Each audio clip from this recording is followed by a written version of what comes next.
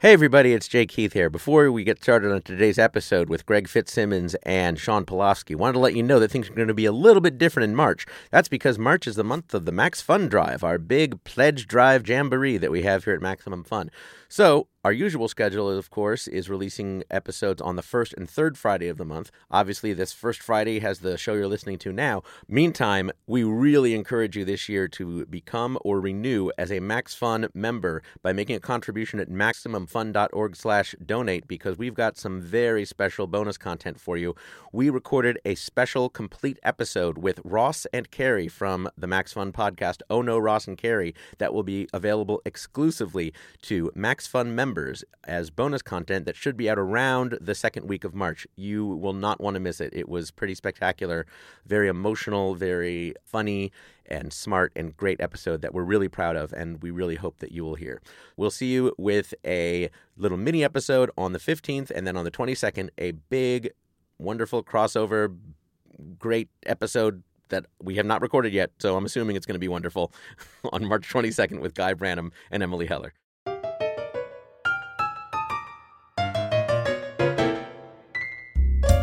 Real know-it-all? Do you annoy your family by shouting the answers while watching Jeopardy? Do you drive people crazy when you start a sentence with, well, actually? Well, guess what? You can go fact yourself.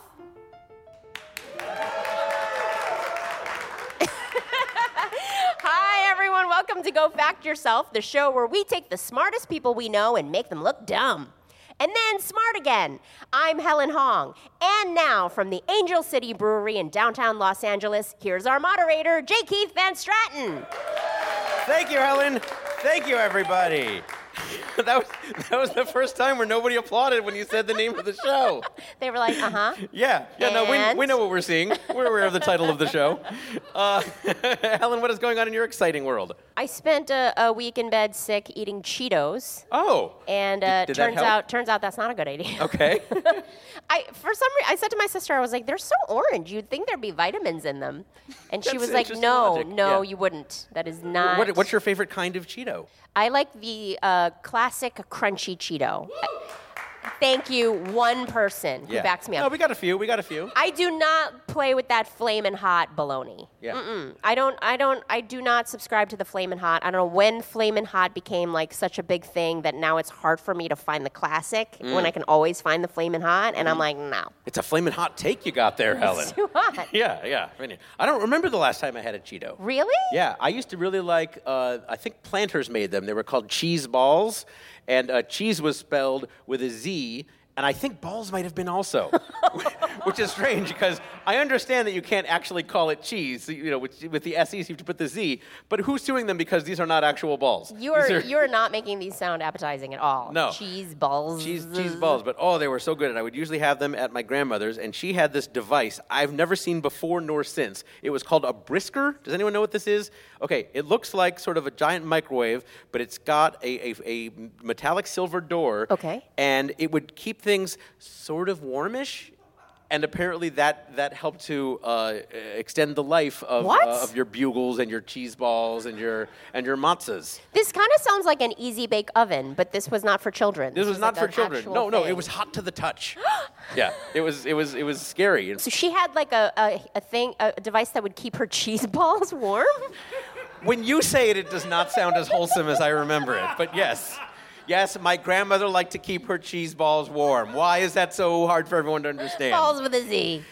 Helen, today on Go Fact Yourself, 2 contestants will compete to answer questions about facts they know, facts they might not know, and frankly, facts they should know. Plus, we'll meet actual experts on 2 very different topics. And finally, we'll declare one of our guests the winner of today's show. Let's get started and meet today's guest. Helen, who was up first? He is a comedian, writer, and host of the podcasts Fitzdog Radio and Childish. It's Greg Fitzsimmons. Greg Fitzsimmons. Greg bounding up the stage. Greg. Hi, Greg. Nice to see you. Welcome. Greg shaking hands with both the host and co-host. You'd be surprised how rare that is. So profesh. I was raised by show business people. Okay, you're actually serious though. Your father was in broadcasting. Robert Goulet. Wow. No. That's, when you say it, I can see the resemblance. No, Bob Fitzsimmons, he was a radio guy, and he used to, even though he did radio, he used to MC like charity benefits and stuff, and he would always wear a tuxedo. Wow. And he would get up and he would tell funny stories, and he would make fun of people, and it was essentially stand-up comedy, and that's what he really always wanted to do. Oh. So when I started doing it, he was very supportive. Yeah, because Except that I didn't wear a tuxedo, which he came down hard on. Like you'd be out at an open mic at a laundromat or something, and he'd expect you to be wearing a tux? Yeah, I could have kept it clean while I was there. Oh, clean! Yeah. Hey. Yeah. There was All three right. meetings it on was that a one. more genteel time Yeah. back then when people wore tuxedos to tell jokes. Well, yeah, and and I could have done warm up for Downton Abbey. Yeah, that show really needed it. It was kind of a bummer. Really It could have was used some such a punch-up. Bummer. Yeah. That whole World War I thing. Yeah. Was a lot of down stories. Yeah. Wait, so holding a mic is like in your DNA?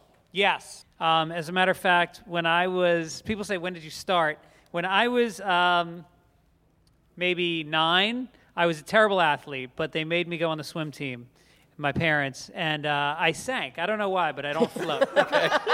And so I came in 3rd place in breaststroke because there was only 2 other kids, and it was the only way I could. It was doggy paddle, and it resembled breaststroke. Yeah. So that's the race they put me in. I came in 3rd, and they gave me a plaque, and I went up, and the Mr. D, who was the swim coach, would announce your name, you come up and shake his hand, and you take the plaque.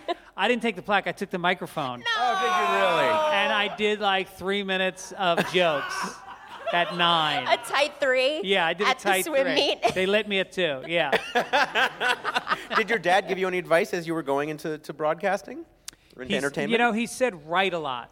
He said, stand-up is great.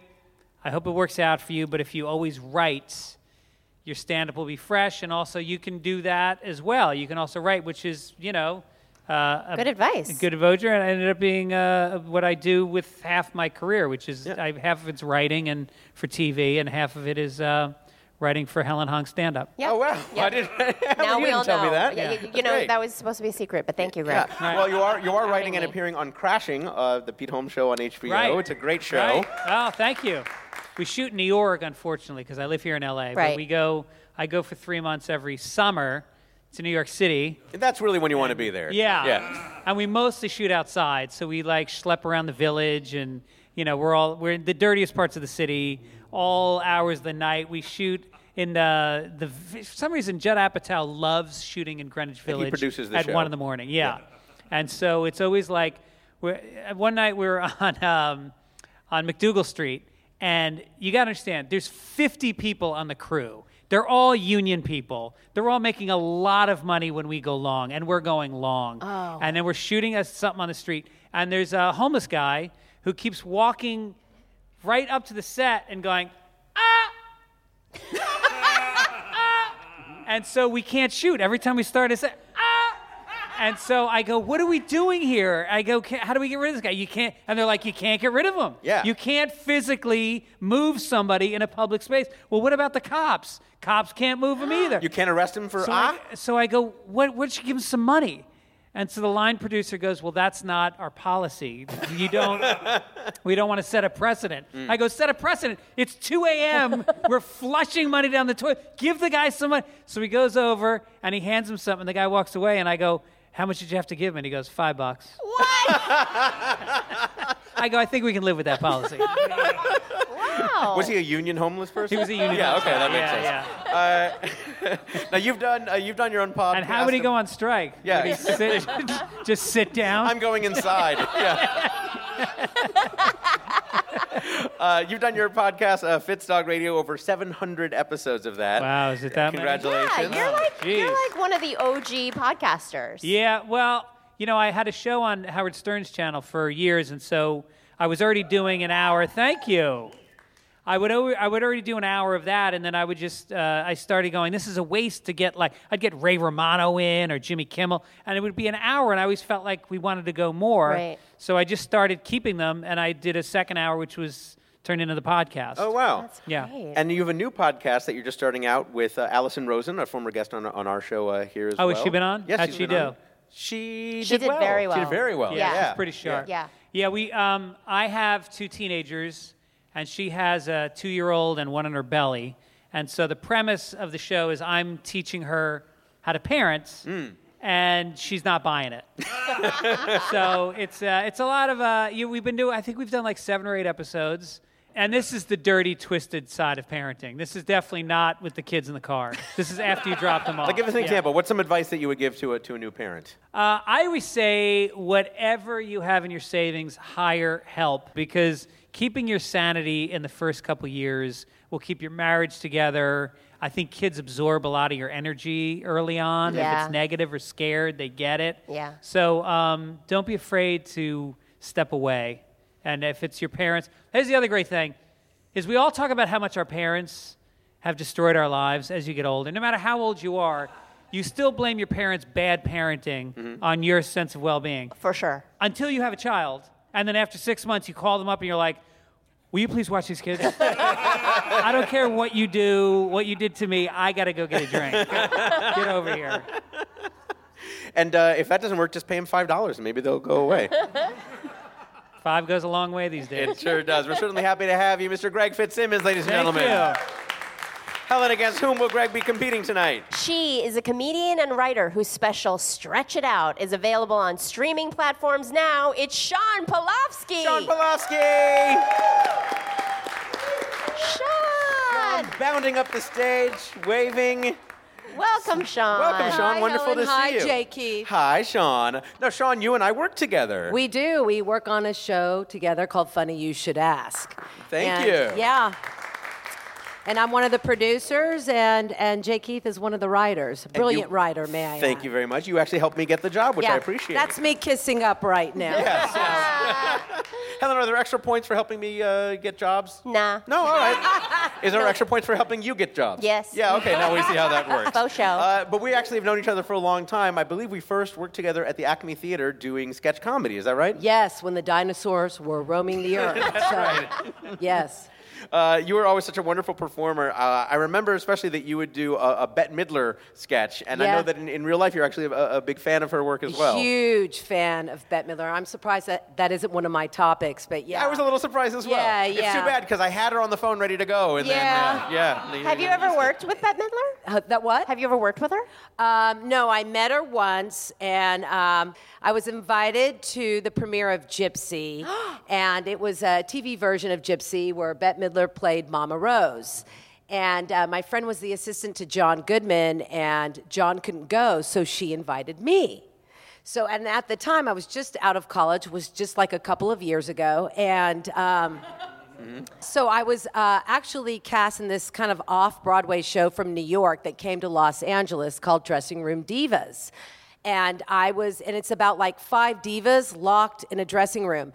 And I was playing the role of like a young Bette Midler, emphasis on young. And here I was, I got invited to this, big premiere.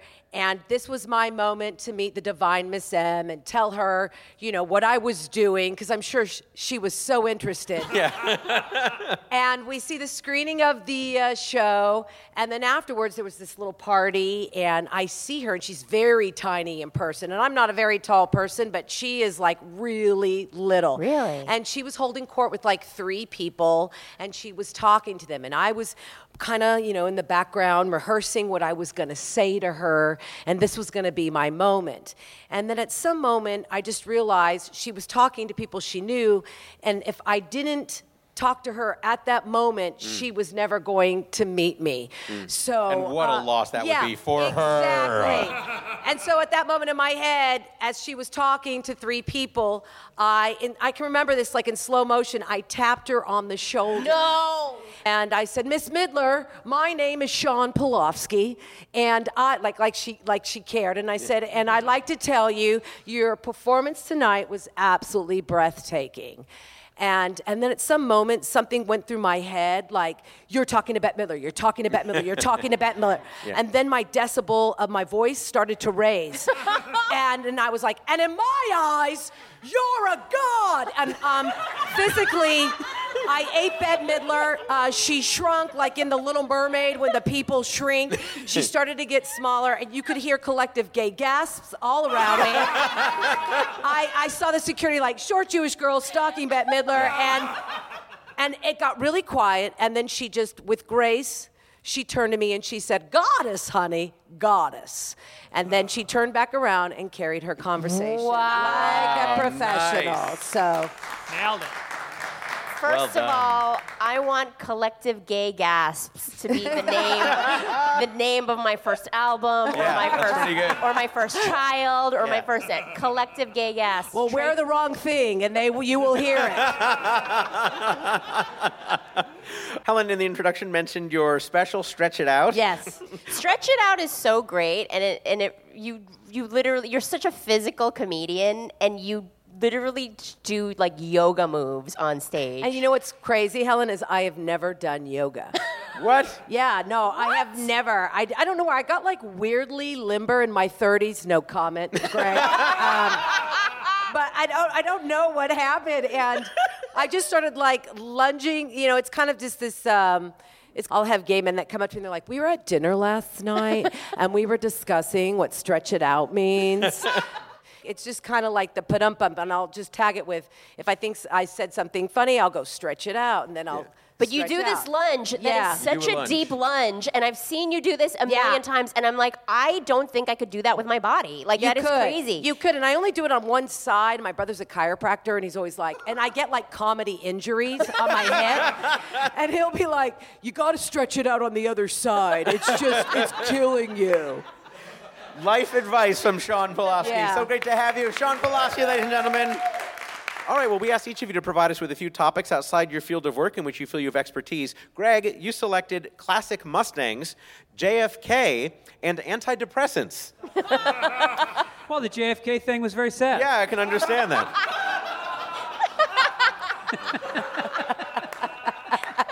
Whereas Shawn selected... Oh, shallow. Go ahead, say it. No, it's a study in contrast, let us say. Shawn selected Howard Stern, So You Think You Can Dance, and this will surprise no one, gay culture. It gets gayer. Yeah, yes. I think gay culture, we already know she knows about the gasps. That might be one of your questions. All right, later on, we'll ask each of you some in-depth trivia questions about one of those topics. But first, we're going to split some hairs with our What's the Difference round. You'll have one question for each of you, each worth up to 2 points. If either of you gives an incorrect answer, the other person does have a chance to steal. Your topic today, Silent E. First up in Silent E, Greg. Greg, your question comes from a listener, Alan Risto from Paris, France. What? Whoa. We have fans We have a in listener Paris? in Paris, France. Amazing. Among my top 3 favorite Parises. Bonjour. Yeah. Well, then if it ends with an E, it's silent? No, that's not the question part. First, we're just being impressed with ourselves that There's no podcasts E in exist Paris. outside of here. Yeah, there isn't. Greg, here's your question. Greg, they both offer better living through chemistry, but what is the difference between silicon and silicone? Silicon and silicone. Silicon is the substance. Silicone is once it's implanted inside of you. Okay. So, much like a meteor or a meteoroid, for instance, goes through the atmosphere. It becomes a meteorite once it comes through the atmosphere. Right. Yeah, everybody knows that. So like that, silicone, once it enters the atmosphere... Once it enters the skin, the skin of a breast silicone. specifically, it becomes a silicone. That is correct, Keith. And please don't make it sound stupid when it's the right answer. We don't know yet. We don't know. We do have Greg's answer. We don't know yet if he is correct. Shawn, if you don't think you got it exactly right, you can steal. What do you think? Well, I'm going to say Silicon, we'd all like to believe, is a place in Los Angeles where people make more money than we do here in Los Angeles. You're thinking of like a Silicon Yes. Alley or Valley but kind I of a think thing? Yeah. Silicon is not combustible, and silicone is what every other woman in this room may have in their body. I don't... So one of them's combustible, Yes. and one of them And one of them people is in not. this room have. Yes. And one of them is not. Yes. That is the difference. Yes. All right, well, this segment needs some augmentation, so let's go to Helen Hong at the judges' table for the facts. Here are the facts. Silicon is an element on the periodic table, number 14 to be exact, and is found in sand and used in computer chips. Old number 14. Yeah, good old 14, 1-4. Silicone is a synthetic material that usually contains silicon and is used in modern spatulas, modern grouts, and modern breasts. Yes, and Modern Spatula is, by the way, my favorite magazine. I've been subscribing for years. What does that mean as far as our points go, Helen? I'm going to say no points I for think either no one. points as well. You're welcome, Sorry. everybody. Yes, but very entertaining. Very Yes. entertaining. And a window into what's to come. Yeah, exactly. I would like to say we have never had guests score 0 points in a game. There's a first time for everything tonight. Thank you. We might see that. All right, up next in Silent E is Shawn. Shawn, your question in Silent E involves an E that dropped itself into the middle of a word. They both are my favorite things to drink, but what is the difference between whiskey, W-H-I-S-K-Y, and whiskey, W-H-I-S-K-E-Y? Whiskey and whiskey. I know I drink one. I drink a lot of it. Okay. Which one do you drink? The W-H-I-S-K-E-Y. The EY one you're is drinking, okay. yes, Rock on Jack Daniels. Okay. That's my friend. And the is W-H-I-S-K-Y? Right, with no E. Whiskey means it's a skittish. Somebody who's skittish. Somebody who's skittish Yes. is a whiskey. Yes. Or is whiskey. Is it an adjective then? Yes. All right, we have Shawn's answer. We don't know yet if she is correct. What do you think, Greg? She's not correct because, in fact, whiskey is indeed something that you drink a lot of. Yes. With an E. Whiskey is like a valet in Downton Abbey who takes the brush Yes. and he will whisk Oh, the jacket, interesting. and Yes. hence he is a whiskey type of a person. So wait, now, so is the person being whisked the whiskey? No, it's the person who whisks is the whiskey. No, the person who does the whisking Yeah. would be considered a whiskey person. Oh, he's a whiskey person. He's a whiskey person. Yeah, and again, as an adjective. It is, of course, an adjective. Naturally, J. Keith. Well, it is time to whisk away this segment. Let's go to Helen Hong at the judges' table for the facts. Here are the facts. While there are few exceptions, the main difference doesn't have to do with ingredients or methods, but rather with geography. Whiskey with an E is usually made in the United States and Ireland, so Jack Daniels or Jameson are whiskey with an E. Whiskey without an E is usually made everywhere else, but especially in Scotland and Canada. So a Lagavulin or Crown Royal are whiskey with no E. That's right. And That was a Canadian trick question. Those is Canadians. that going to be your excuse for every wrong answer tonight? It is. Yeah. It is. Blame Canada. Canadian. Yeah, all right. Well, the different spellings also change how the words are pluralized. With whiskey with an E, you just add S to make a plural whiskeys. Without the E, you drop the Y and add IES, WHISKIES. Either way, it's always better to have more than one whiskey or whiskey. What does that mean as far as our points go, Helen? And please take your time tabulating. Give it all due consideration as you award the points for the What's the Difference round. After some careful counting, Yes? Greg Fitzsimmons has 0 points and Shawn Pelofsky has 0 points. That's right. We hope these scores will change as we move on to questions about topics our guests have chosen for themselves. That's all up ahead when we come back on Go Fact Yourself.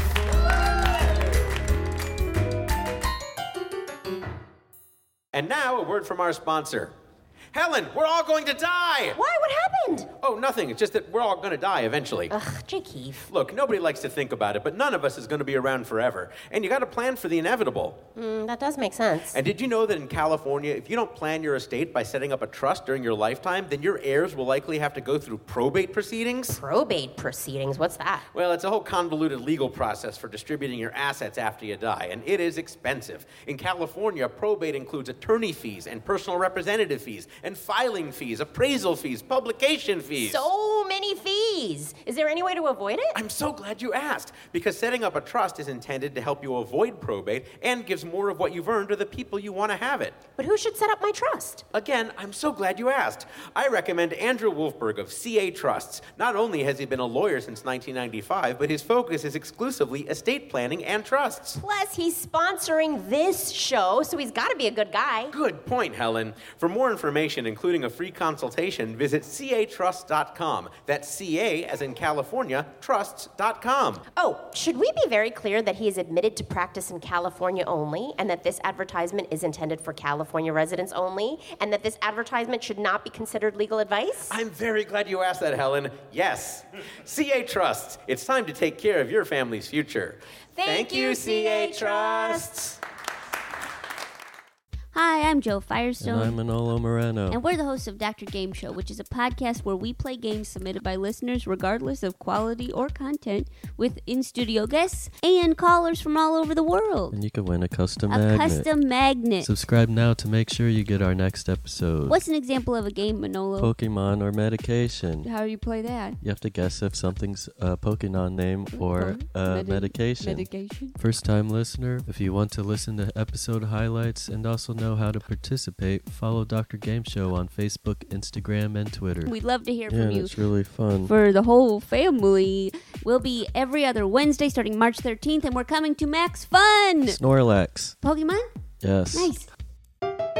Welcome back to Go Fact Yourself, where our score is Greg Fitzsimmons with 0 points and Shawn Pelofsky with 0 points. Once again, here's J. Keith Van Stratton. Thank you, Helen. Thanks, everybody. Greg Fitzsimmons, of your many interests, you told us you know a lot about classic Mustangs, JFK, and antidepressants. Let's talk about each of those. First, you said you know a lot about classic Mustangs. When you say a lot, Okay. your email came in and you asked me for the topics. Right. And at that time, I had just driven in my friend's classic Mustang, and I was very excited. And I said to him, "I'm going to get a book about these." Yeah. Because I'm so fascinated by classic Mustangs. Now, did I in fact get that book? Oh, no. Yikes. On my Amazon wish list right now. But I know about his particular one. Okay. And then, of course, there's JFK. JFK, which being 100% Irish Catholic, I was immersed in it growing up. We had, not making this up, on the wall, like every other Irish Catholic family, we had JFK next to Jesus Christ. the Pope. That's The Pope, exactly right. The Pope and JFK. So I've always read a lot of books about him. Yeah. I have a bad memory, so I don't know what my recall will be on those books. All right. Well, this also is a little awkward because I thought you were talking about the airport. Oh, I know the airport. way Okay, better than great. the Well, that might be the president. topic. Yeah. And finally, you said you know a lot about antidepressants. More than I would like to. Okay. And I may need some after this game. All right. Well, tell us a little bit more. Is that from your experience or you've studied up on it? I have depression. Oh, okay. Treatment-resistant depression. Oh. And I have tried many types of antidepressants. Yeah. And as a matter of fact, my wife today had me clean out my nightstand because it has so many failed attempts to cure my depression. Oh. And we dumped them all into a bowl. And can you give me the bowl? Can I have the bowl? It's the happiest bowl in the kitchen. You just pour whiskey in it and eat it like cereal. Yeah, I'm down. But whiskey with an E. that's right. Yeah. Well, in The all Irish seriousness- way. In all seriousness, I do think it's very helpful to people to hear people, especially in entertainment, talk about depression because it's a real thing. It's something that I deal with as well. yeah. And I admire you for bringing it up. Well, thank you. Yes. All right, so to summarize, you told us you know a lot about classic Mustangs, JFK, and antidepressants. Today we want to quiz you about, I'm terribly sorry, Greg, classic Mustangs. Shawn just got a lot more confident. I think Kennedy was assassinated while driving in the back of one. I don't think it was a Mustang. It was No? not a Mustang. No, it was not that. Well, what do you define as a classic for a classic Mustang? Well, I think in the first 6 years. Okay. Yeah. And you've not owned one yourself, though? No, I once took one. There was a janitor at my high school that was selling a 71 Mustang. Wow. And so I said I wanted to take it for a test ride. So I said, "Where's the keys?" And he goes, "There's no keys. They just cranked the key." Yeah, the ignition there? The ignition there. And so he drove with me. And then the next day I went on my own and took it for another test drive with two of my friends. And we bought an 8-pack and we enjoyed it. Because how do you really know if you love a car? Yeah, that's true. Also, This janitor let a high school kid just drive his Mustang off? Yeah. And you had a cool janitor. We did not yeah, have no, cool I janitors. stole the car. I stole Okay. the car. Yeah, I mean, but really, where's the line between a test drive and a joyride and Grand Theft Auto? I Right. mean, who's to say? It's a fine line, and so he wouldn't let me buy the car because he was so angry at me. Yeah. And then I always wanted to, and to this day I still maybe will get one. All right. Well, just ahead, we're going to enlist the help of a bona fide expert in classic Mustangs to test your mastery in the subject with an expert-level question worth up to 3 points. You look very surprised. I did explain that's what the show is, though, right? Yes. Okay, great. Before that, though, to let you show off, here are 5 trivia questions about the topic, each worth 1 point. If you want it, you're allowed a hint for any 2 of the 5 questions. Shawn, do listen closely because if Greg answers incorrectly, and he might, you have a chance to steal. Oh, goody. Because Old Mustang, classic Mustangs is really my forte. All right, well, let's see if you get the opportunity. Here we go, question number 1. Greg, these days many cars make their debut at auto shows, but the Mustang was unveiled at an even bigger affair, an international expo that in 1964 was held in Flushing Meadows, New York. What was the event? It was the World's Fair. Helen? That is correct. Greg is on the board with 1 point. Fun fact, also debuting at that expo were Disney's It's a Small World and a giant steel sphere that stands to this day. Question number 2. Despite having a horse logo, the Mustang was not named after a horse. After what other mode of transport was it named?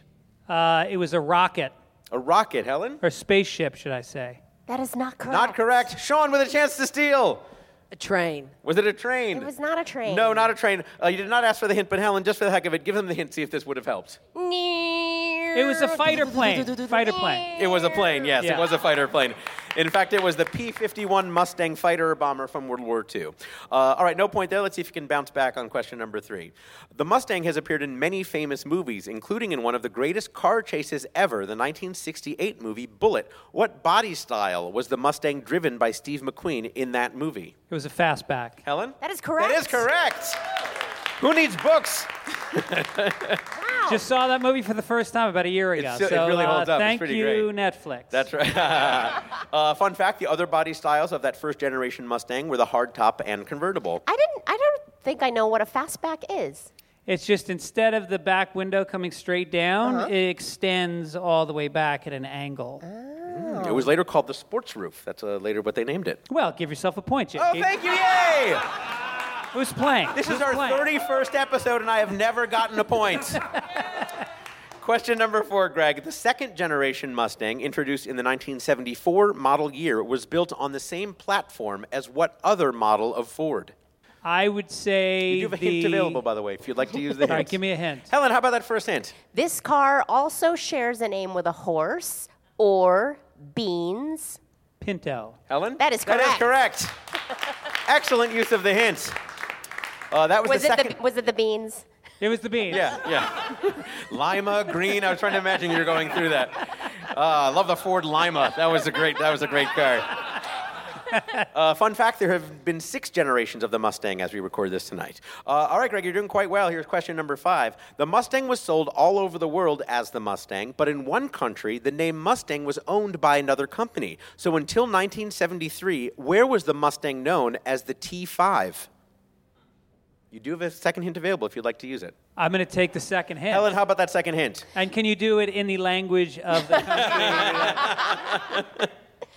The company who had the name Mustang in this country was Krupps. Germany! Helen, Yes, that is correct. Hey, can we not scream Germany Yeah, I was gonna so say. loud in here?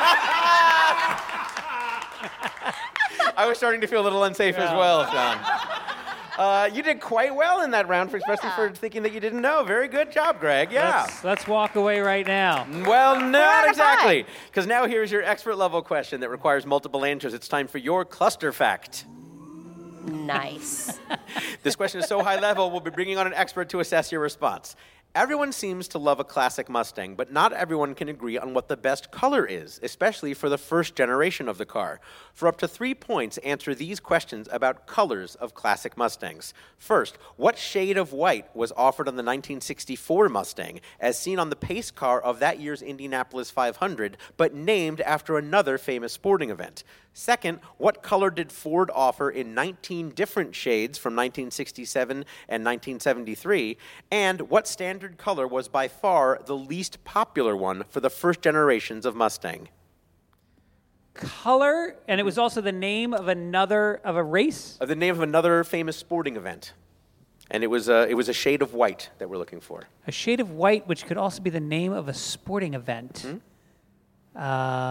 Just to be clear, it was specifically named after another sporting event.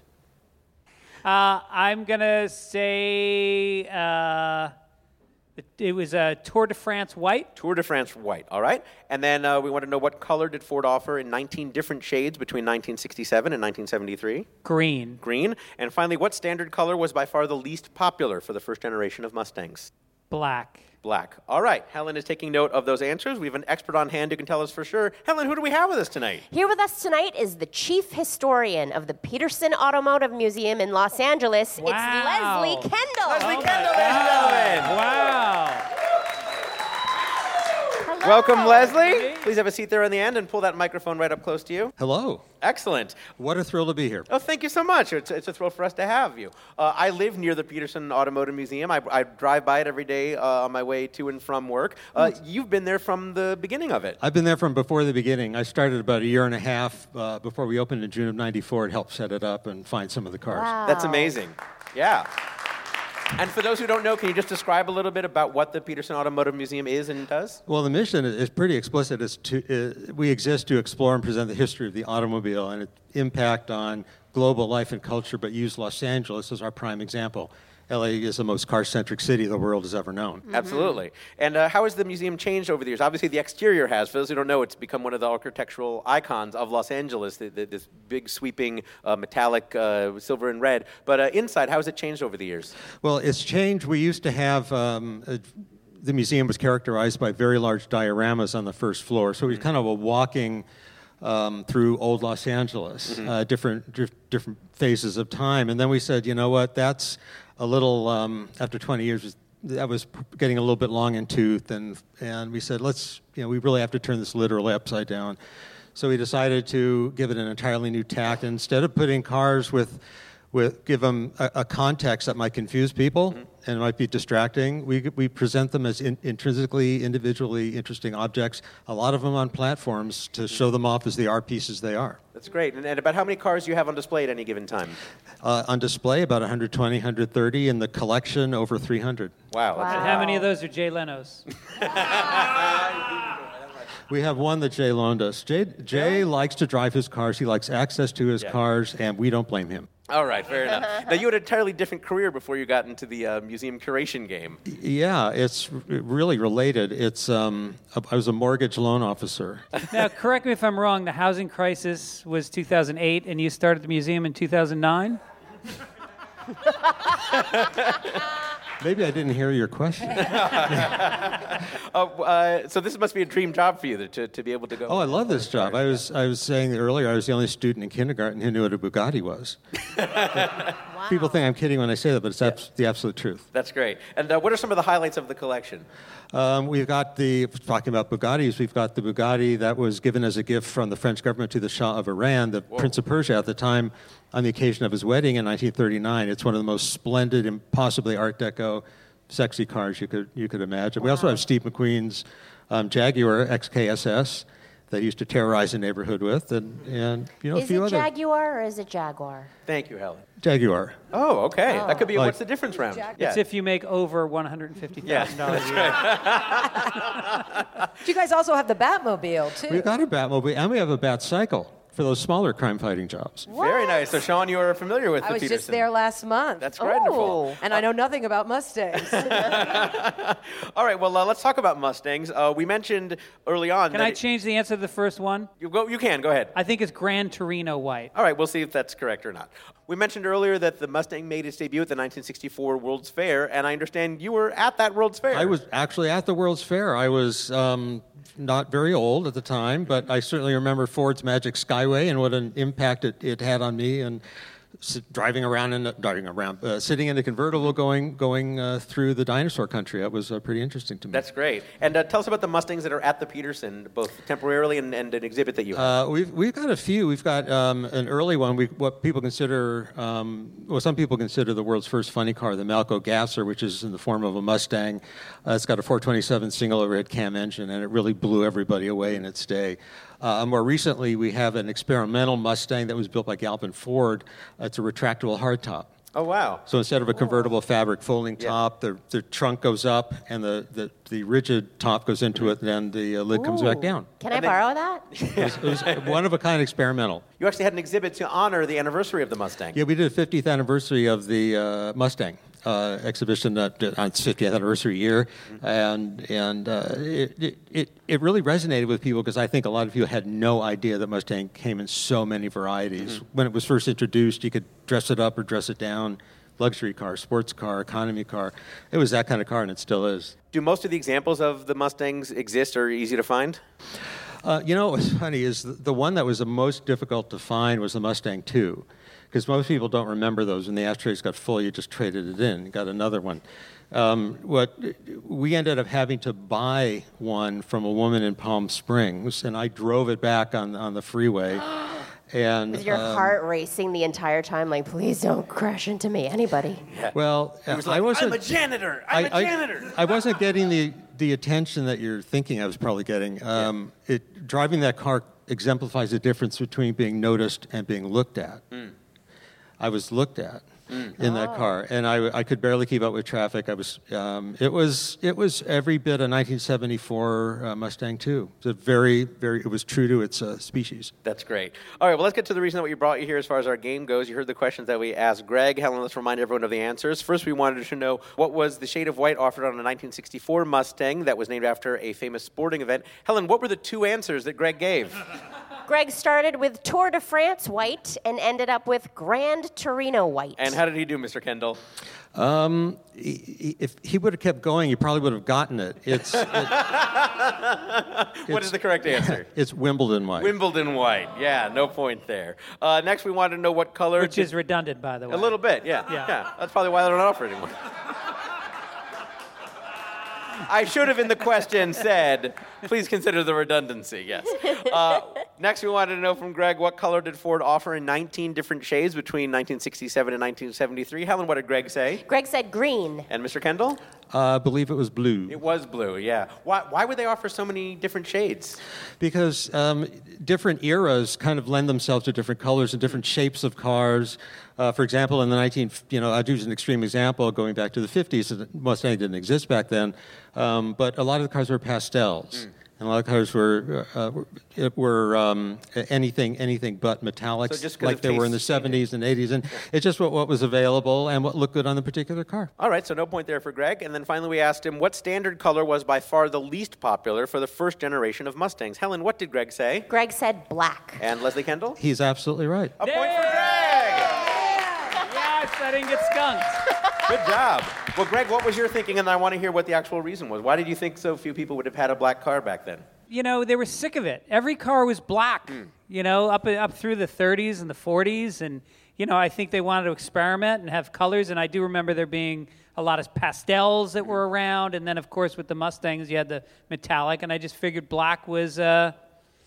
that was a long-winded answer. No, it's good. It's good. We want to know what your thinking was. And what do you think the reason was that it actually was so unpopular? I think a Mustang was a sporting car. Black was a very formal color, although Mustang did advertise it at times as a formal car, but black one with a white vinyl top, maybe in a black interior and air conditioning and foofy white walls and that sort of thing. That would dress it up and you have a formal car, but I don't think most people saw Mustang that way. They didn't see it as something to take to the opera.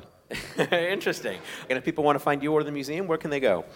petersen.org. My email is lkendall@petersen.org, and S-E-N. Excellent. Well, we're so happy that you joined us, L. Kendall.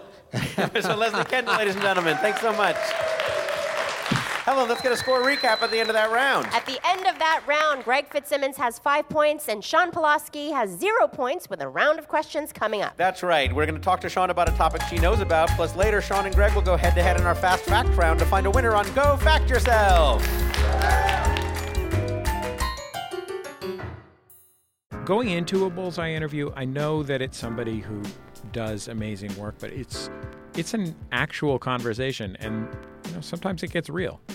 No, but my mother, I remember when I got, this is going to become a therapy session very quickly. Does that make sense? I feel like I'm in therapy. That was a great interview. Bullseye. Creators you know, creators you need to know. Find it at MaximumFun.org or wherever you get podcasts. Welcome back to Go Fact Yourself, where our score is Greg Fitzsimmons with 5 points and Shawn Pelofsky with 0 points. Once again, here's J. Keith Van Strat. Thank you, Helen. Thanks, everybody. My friend Shawn Pelofsky, my friend and boss, Shawn Pelofsky. Of your many interests, you told us you know a lot about Howard Stern, So You Think You Can Dance, and gay culture. Tell us a little bit about each of those. First, you said you know a lot about Howard Stern. I do. I've been a super fan since 1993. So I've listened to the show for a very long time. I'm very involved with it every day.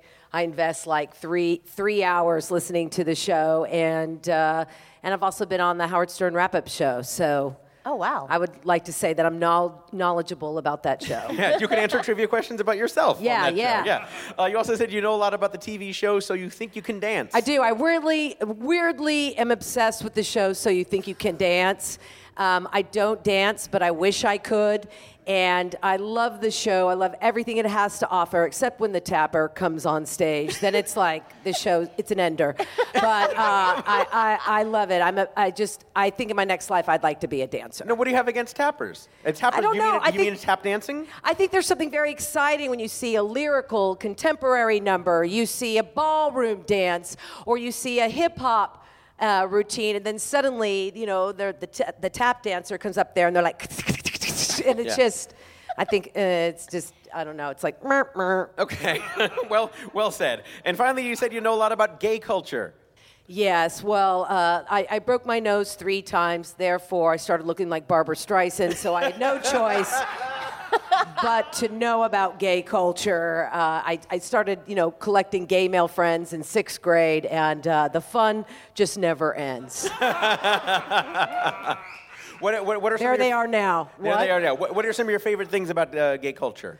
I work a lot on gay male cruises, so it's like 6,000 gay men on a boat, and I could find a Jew in NASCAR faster than I could get laid on that ship. But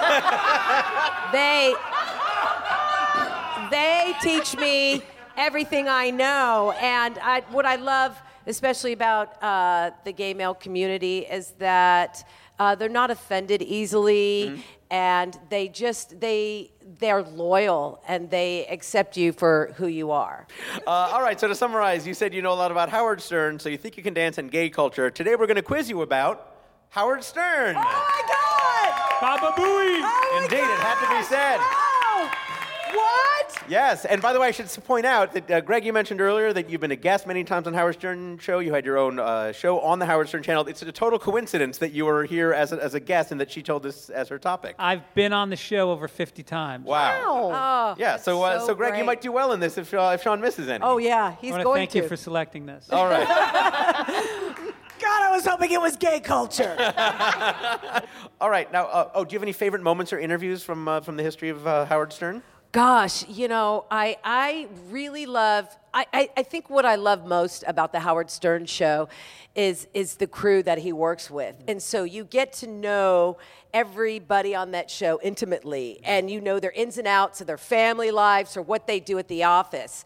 I love his sidekick, Robin Quivers, because she's a smart woman, but she's got her opinions about things, and she likes a certain lifestyle.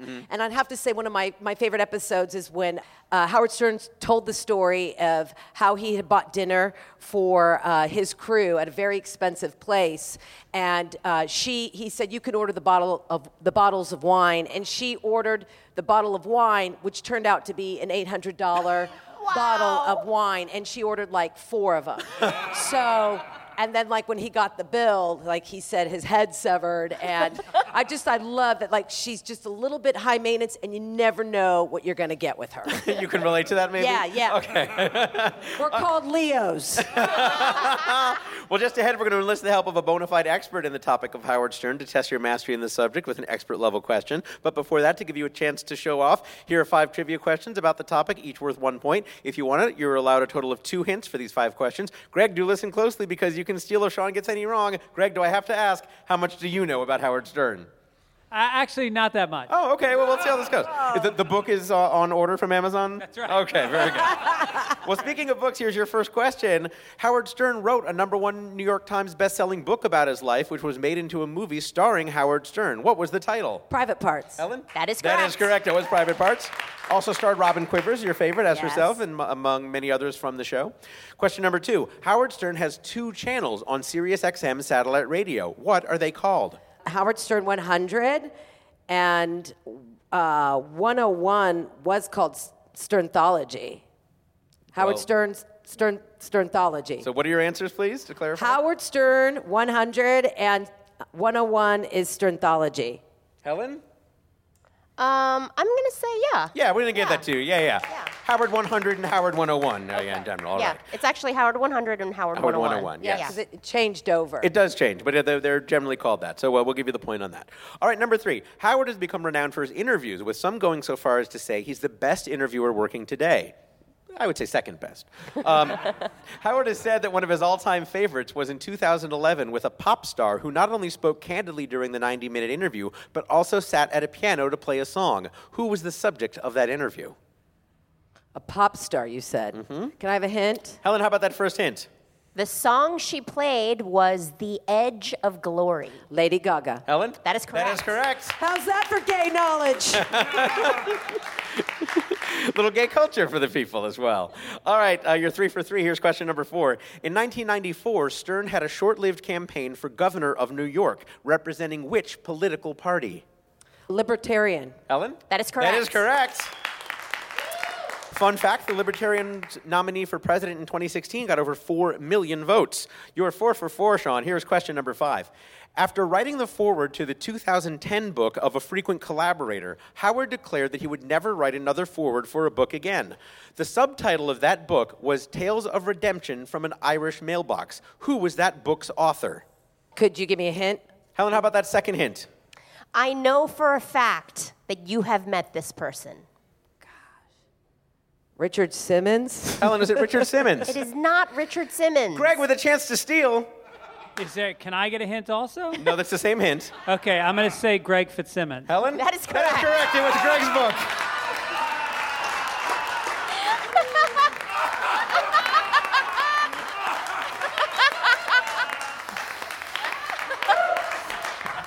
I knew that. Yeah, absolutely.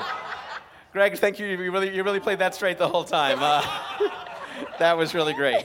What was it like to have Howard write a foreword for your book, by the way? It was the most painful experience of my life. Because I didn't realize, as you said in the question, that I missed the episode where he said he'll never write another foreword to a book.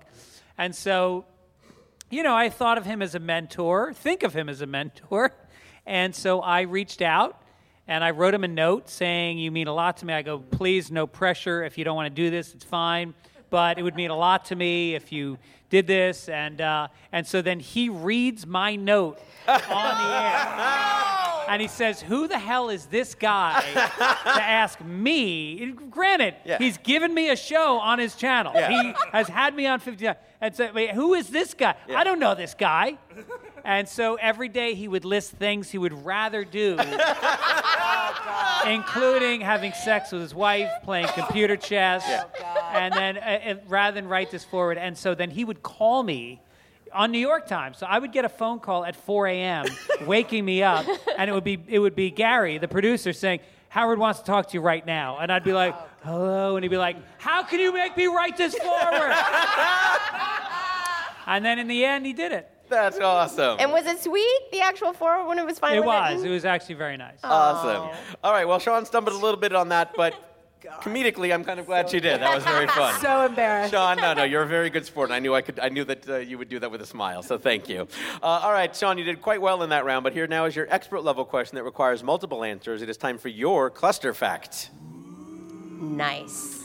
We'll be bringing on an expert to assess your response. The correct answer is worth up to 3 points. Before moving his show to satellite radio, Howard met many of his show's mainstays on various stints at terrestrial stations. So for up to 3 points, where did Howard first work with writer and producer Fred Norris? Where did he first work with co-host Robin Quivers? And where did he first work with writer and correspondent stuttering John Melendez?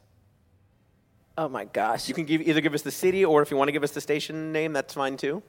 Oh, my God. We're looking for 3 cities. Want to take it one at a time? Robin Quivers came in D.C. Okay. I know that. Who do we else have? Stuttering John. Mm-hmm. I want to say came in New York. Okay. And Fred Norris? Oh, it starts with an N, and I'm blanking. And I know Hartford. And Hartford. Connecticut. Oh, that Hartford. Thank you for clarifying. All right. You mean Nartford?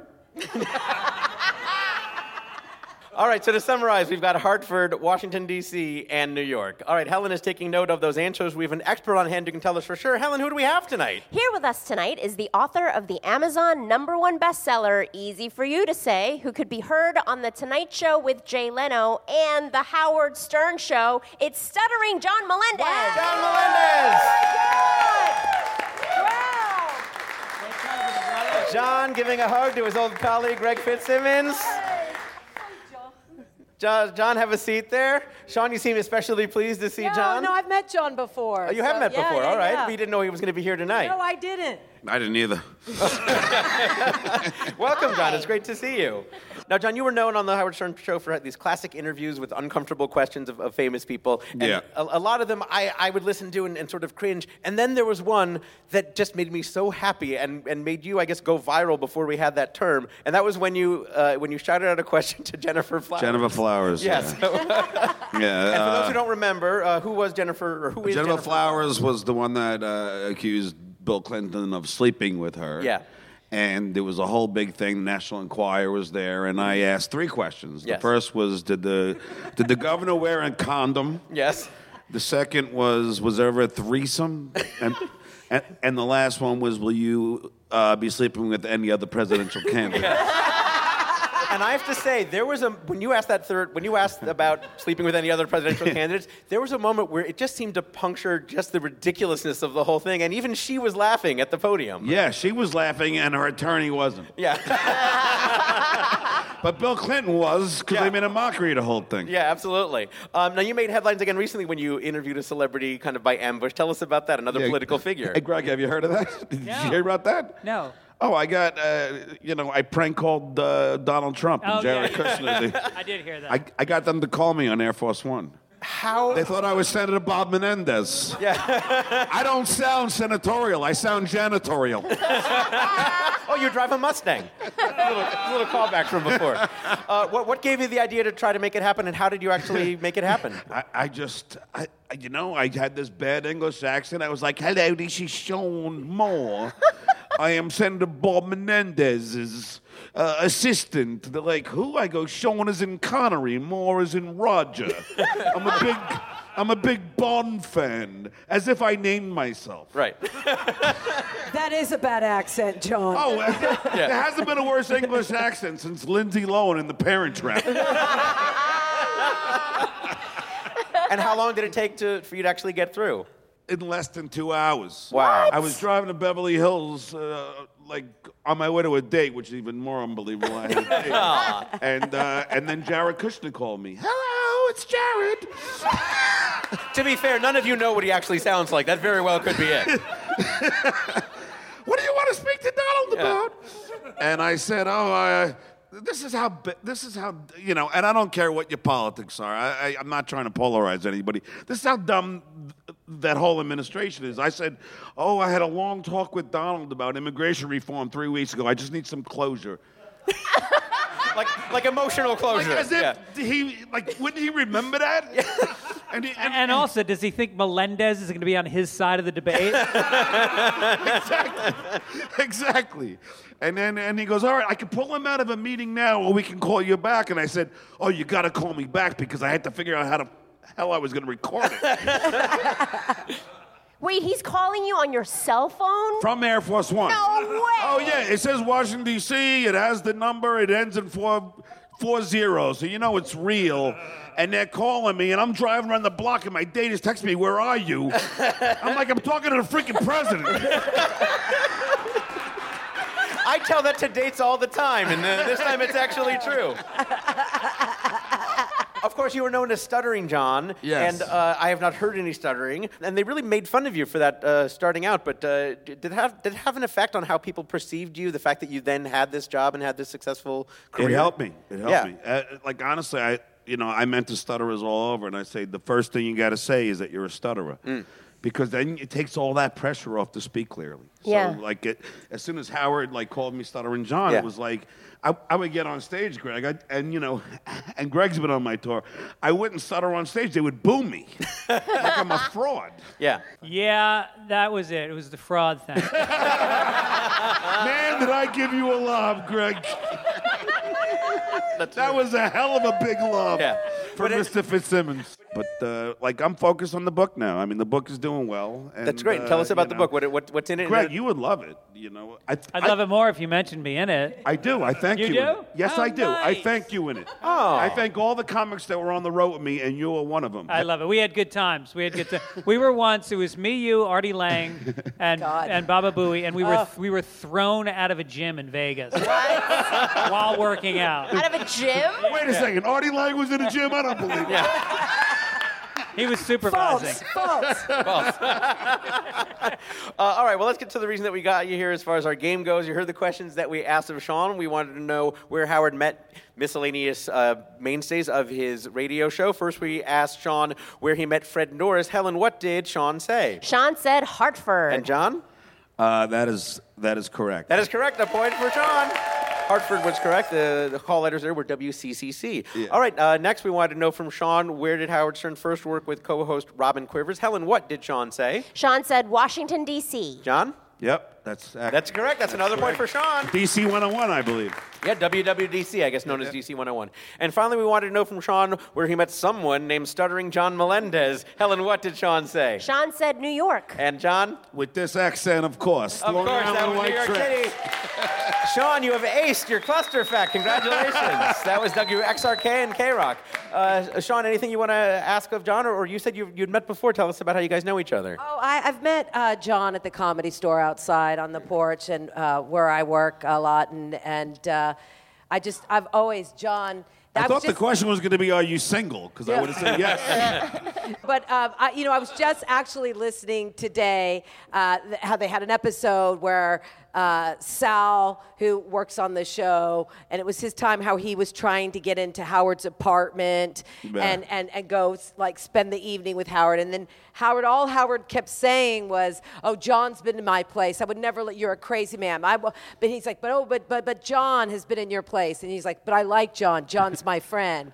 And so it makes sense that you're sitting here today. Well, which that's is the really cool thing. Like the one great thing is that I got into Howard's inner circle because I would make him laugh. I would goof on Gary, and it just became a thing. So like me, Howard, and my wife at the time, and Beth, and we'd go out to dinner all the time. Yeah, the and camaraderie. a lot of those stories are in the book. Yeah, well, that camaraderie really comes across on air. It's so great to see that you've gone from that show to all these other wonderful projects. Yeah. So if people want to learn about more you or your work, where can they find at you? Stuttering John M on Twitter. Excellent. Well, thank you so much for joining us. It's a pleasure to meet you. Stuttering John Melendez. Good to see you. Love you. Yes. Me too. I think that might have been the first expert we've had who actually knows both of our guests. Yeah. It's nice to see that. Helen, let's get a score recap at the end of that round. At the end of that round, Greg Fitzsimmons has 5 points and Shawn Pelofsky has 7 points. Very, very close game. And now it is time for our final round we call Fast Facts. I'll read 10 statements, and each contestant will answer with true or false. I'll start with Greg and alternate between each guest. Each correct answer is worth 1 point. And again, the answer to each statement is true or false. Here we begin. Greg, penguins are birds. True. That is correct. Shawn, the penguin is the state bird of Nebraska. False. Correct. Yeah, not a lot of water around Nebraska. Greg, there are penguins at the North Pole. True. Incorrect. No. Shawn, there are penguins at the South Pole. False. Correct. That's right, they are in Antarctica, but not at the South Pole. Greg, there is a species of penguin called the macaroni penguin. True. Correct. How did you know that? Because I've been to South Africa. Oh. Ooh. Shawn. Bragger. Shawn, penguin is a Spanish word meaning walking bird. False. Correct. Greg, penguin is a French word meaning walking bird. False. Correct. Shawn, penguin is a Welsh word meaning white head. True. Correct. What? How do you know this? Greg, some penguins are in same-sex relationships. Well, Shawn actually could have answered that better than me, but I'll say true. That is correct. That is correct. Shawn, a same-sex penguin couple in Australia recently adopted a baby penguin. True. Correct. And finally, Greg, they're registered at Baby Penguin Gap. If you want to play this game, let's take it seriously. It's just for fun, but okay. They take it seriously. Let's give a nice hand to Shawn Pelofsky and Greg Fitzsimmons while Helen tabulates the final score.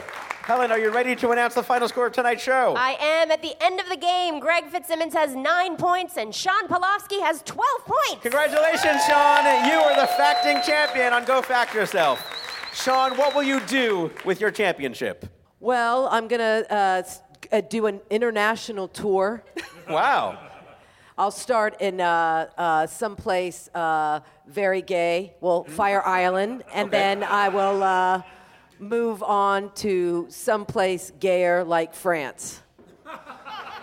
I don't think we've ever had that answer before in that order. All right, that just leaves us to plug anything that you want to promote. Greg, where can people find you and your work? Fitzdog.com is the podcast, or Fitzdog Radio is the podcast. Fitzdog.com is the website. And check out Childish, my new podcast with Allison Rosen. Absolutely. Thanks so much for being here. It's great to be with you so again. much. Greg Fitzsimmons.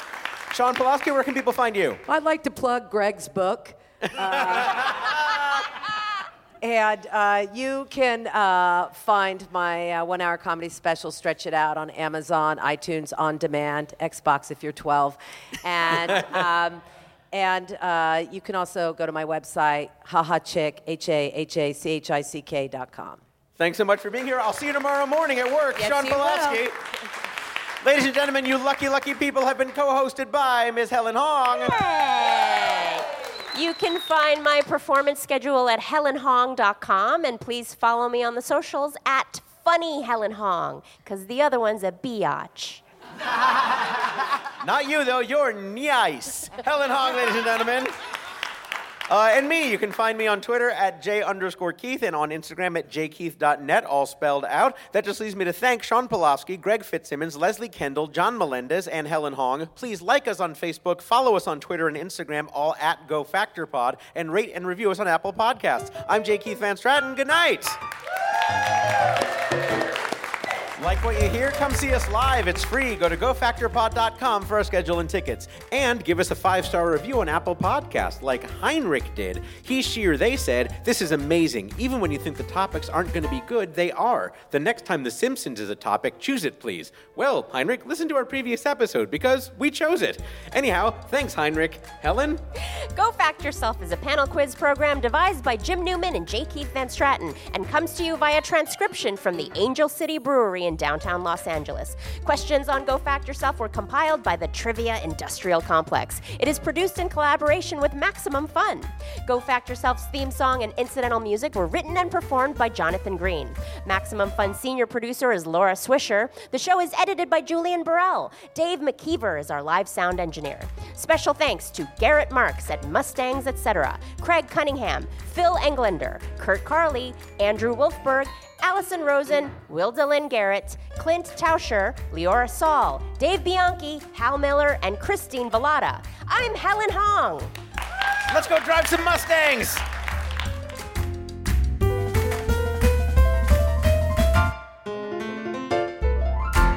Hey everybody, Jay Keith again. Hope you enjoyed that episode. Just a reminder, if you like this content and want to hear more of it, please consider joining our Max Fun Drive. That's this March, coming up very, very soon. You can go to MaximumFun.org/donate to help support our show, get some great bonus content, and all sorts of exciting fun stuff. That's MaximumFun.org/donate. Be a part of the Max Fun Drive. Become a Max Fun member. MaximumFun.org. Comedy and culture. Artist owned. Listener supported.